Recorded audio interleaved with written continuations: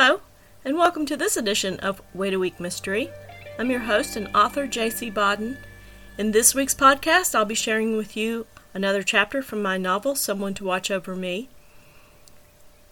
If you like what you hear and can't wait a week for the next installment, Someone to Watch Over Me, as well as the other 3 books in the Devlin O'Quinn mystery series, is available in both Kindle and paperback format from Amazon.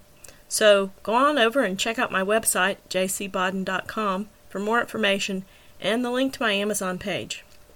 Now, let's not wait any longer. Here we go with episode 122, Someone to Watch Over Me. That's chapter 22, Banter. Jenny's story. Wednesday morning dawned bright and cold. The dreary weather of the day before was gone. As I lay in bed, I felt better just seeing the sun stream through the crack under the window shade. It had taken a while to fall asleep, but I had managed a night without nightmares. I raised the shade and let the light fall across the bed. The sunshine was cheerful, and I felt better than I had in days. Soon, though, the events of the past week surfaced, and I shivered when the image of my name, painted in red on the dorm doors, merged with the red blood of Amy Patterson on the sidewalk. Determined to think about something else, I pushed the covers back and climbed out of bed. In the small kitchen, I started a pot of coffee, thumbing through my chemistry notebook while waiting for it to brew. I realized that studying was the ticket. Diving into my books would take my mind off everything else. I poured a bowl of cereal, added a splash of milk, and grabbed my backpack. Seated at the table, I began to eat and study, and before I knew it, an hour had passed, and my coffee was cold. I was dressing after my shower when my room phone rang. "Hello?" "Wake up, sleepyhead," Wagner chirped cheerfully. I was mildly surprised that he was calling. "I'll have you know that I've been up for a couple of hours, thank you very much." "Really? What have you been doing all this time?" "Studying. What else?" "Oh, I don't know. What else could a beautiful young woman sitting around in her robe do?" In spite of the fact that I was by myself, I blushed. "God, Wagner, you're impossible." "What are you doing?" "I just finished eating my breakfast after an all-nighter at your dorm, and I was thinking of you before I went to bed." I pressed my fingers over my mouth to prevent the nervous giggle from escaping. "Are you still there?" "Yes." "What's wrong?"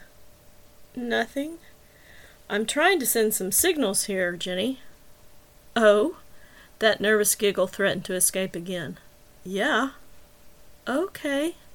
So, are you getting them, or do I have to be more direct?" I swallowed, trying to get enough moisture in my throat so I could say something besides one word at a time. "Directness works." 2 words. Wow.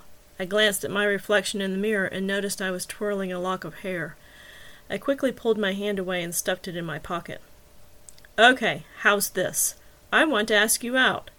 Can I meet you for supper tonight before I come back on duty?" Dumbstruck. Now I knew what it meant. I hadn't figured that Wagner was really interested. I couldn't move or speak. "Hello?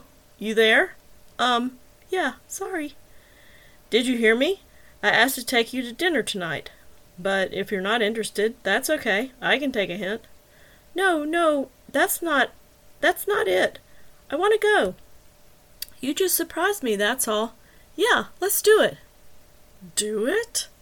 Something about his tone put me back on firm ground. "Supper tonight, you pig." "Hey, no fair calling a cop a pig." "Oink, oink." "Okay, now you're in serious trouble, young lady. I'm picking you up at 5:30 outside the Natural Sciences building. Be there." "Yes, sir."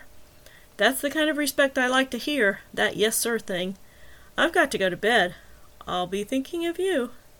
"Good night, Wagner." "Good night." I hung up the phone and checked myself in the mirror. I was still flushed. Whether from the hot shower or the phone call, I wasn't sure. I resisted the urge to twirl my hair. Joe's story.